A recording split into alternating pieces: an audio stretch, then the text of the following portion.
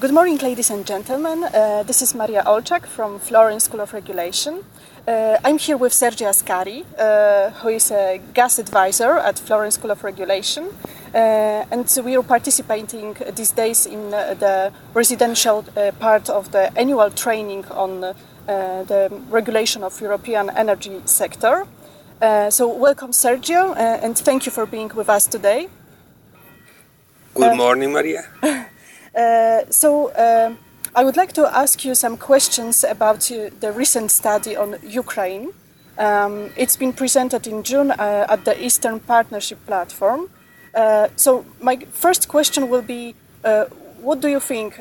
Is the progress of gas market reforms in Ukraine satisfying from the point of view of European Union? Well, it's an interesting question. Actually, Ukraine has had an incredible improvement in the last few years. The development we've seen are unbelievable if you think about what the country was just 4 or 5 years ago. Because the country had a very high gas dependency, both in terms of using a lot of gas compared to its level of economic development, and also having to import a large part of its gas from a single supplier. Now it's very different. Gas consumption has gone down, also because of energy efficiency, and supply has been diversified.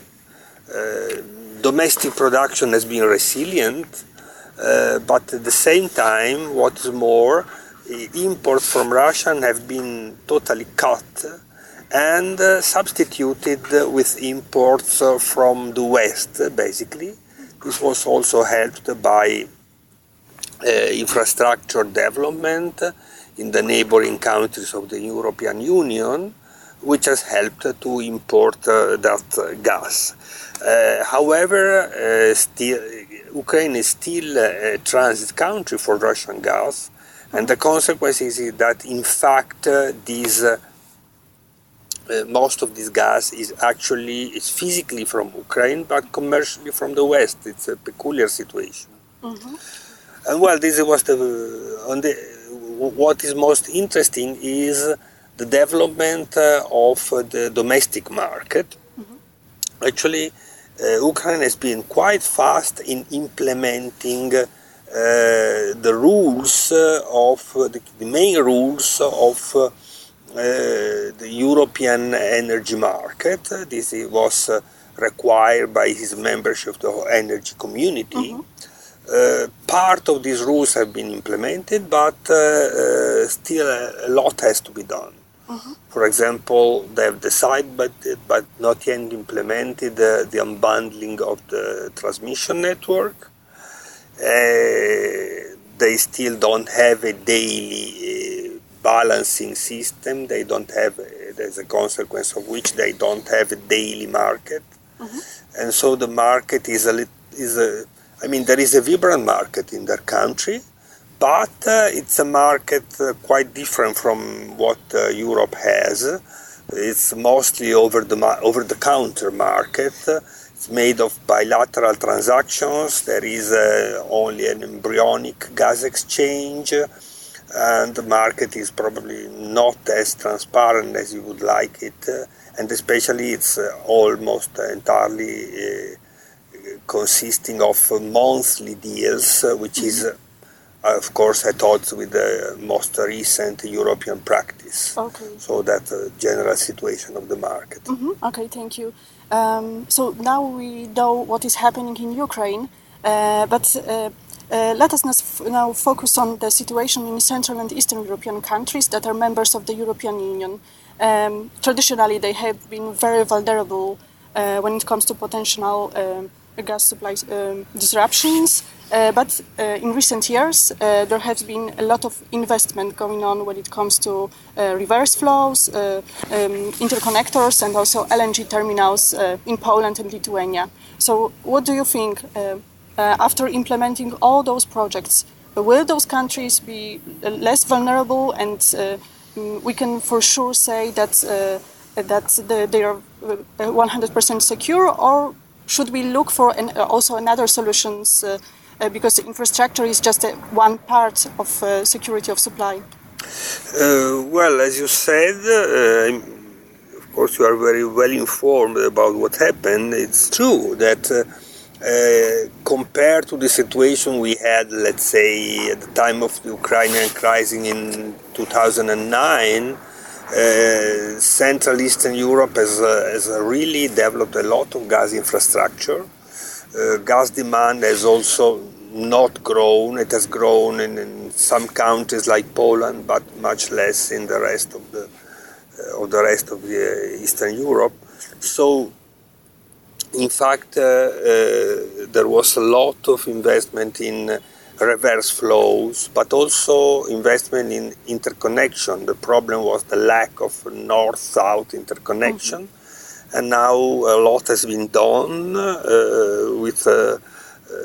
and still some more connections are in preparation, especially between Poland and Czech Republic and Slovakia, and also between Poland and Lithuania. Mm-hmm. The most active country has been certainly Hungary, mm-hmm. which has developed interconnections with almost all of its neighbors.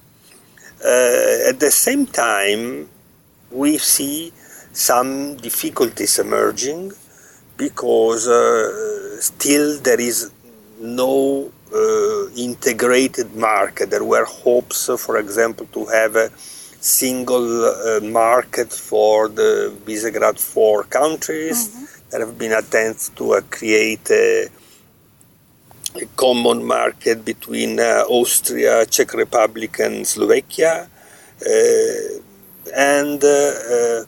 But this has not been really implemented. So we understand that something is still missing in terms of political will.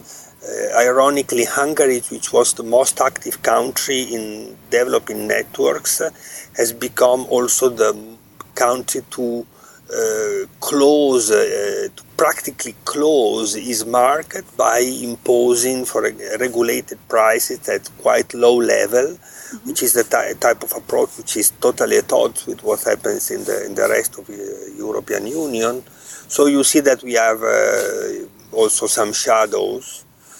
Also, I must say that we see different case situation in the southeastern part of especially if we go down, if we move south to the Balkans, we see that, Romania has improved its balance and now self-sufficient again. The good point of Romania was that it was able to develop its own resources, mm-hmm. and now it's almost self-sufficient. Not the same in Bulgaria, which was the most heavily affected country back in 2009, but also Bulgaria has worked towards developing more connection with Greece, and there are some plans to develop what is called the vertical corridor, that is a corridor linking Ukraine, Romania, Bulgaria and Greece. Still, this is probably the next development, the next frontier, I would say, of common market development in the Central and Eastern Europe. Mm-hmm. Okay, so just to sum up our discussion, so we are going in the right direction, apparently, but still there is a lot that needs to be done, especially when it comes to the market mechanism in this region. Exactly, absolutely. We've seen the market developments have been spreading from the West, mm-hmm. And it has been spreading significantly. I mean, for example, the Czech Republic is fully integrated in the Western market, as well as Austria, Slovakia, Hungary, to some extent also Poland are also part of this. But as you see, there are also opposite tendencies, and if you go down to the Balkans, you see that the situation is not that brilliant with the creation, with still something really missing to have liquid markets especially in southeastern Europe.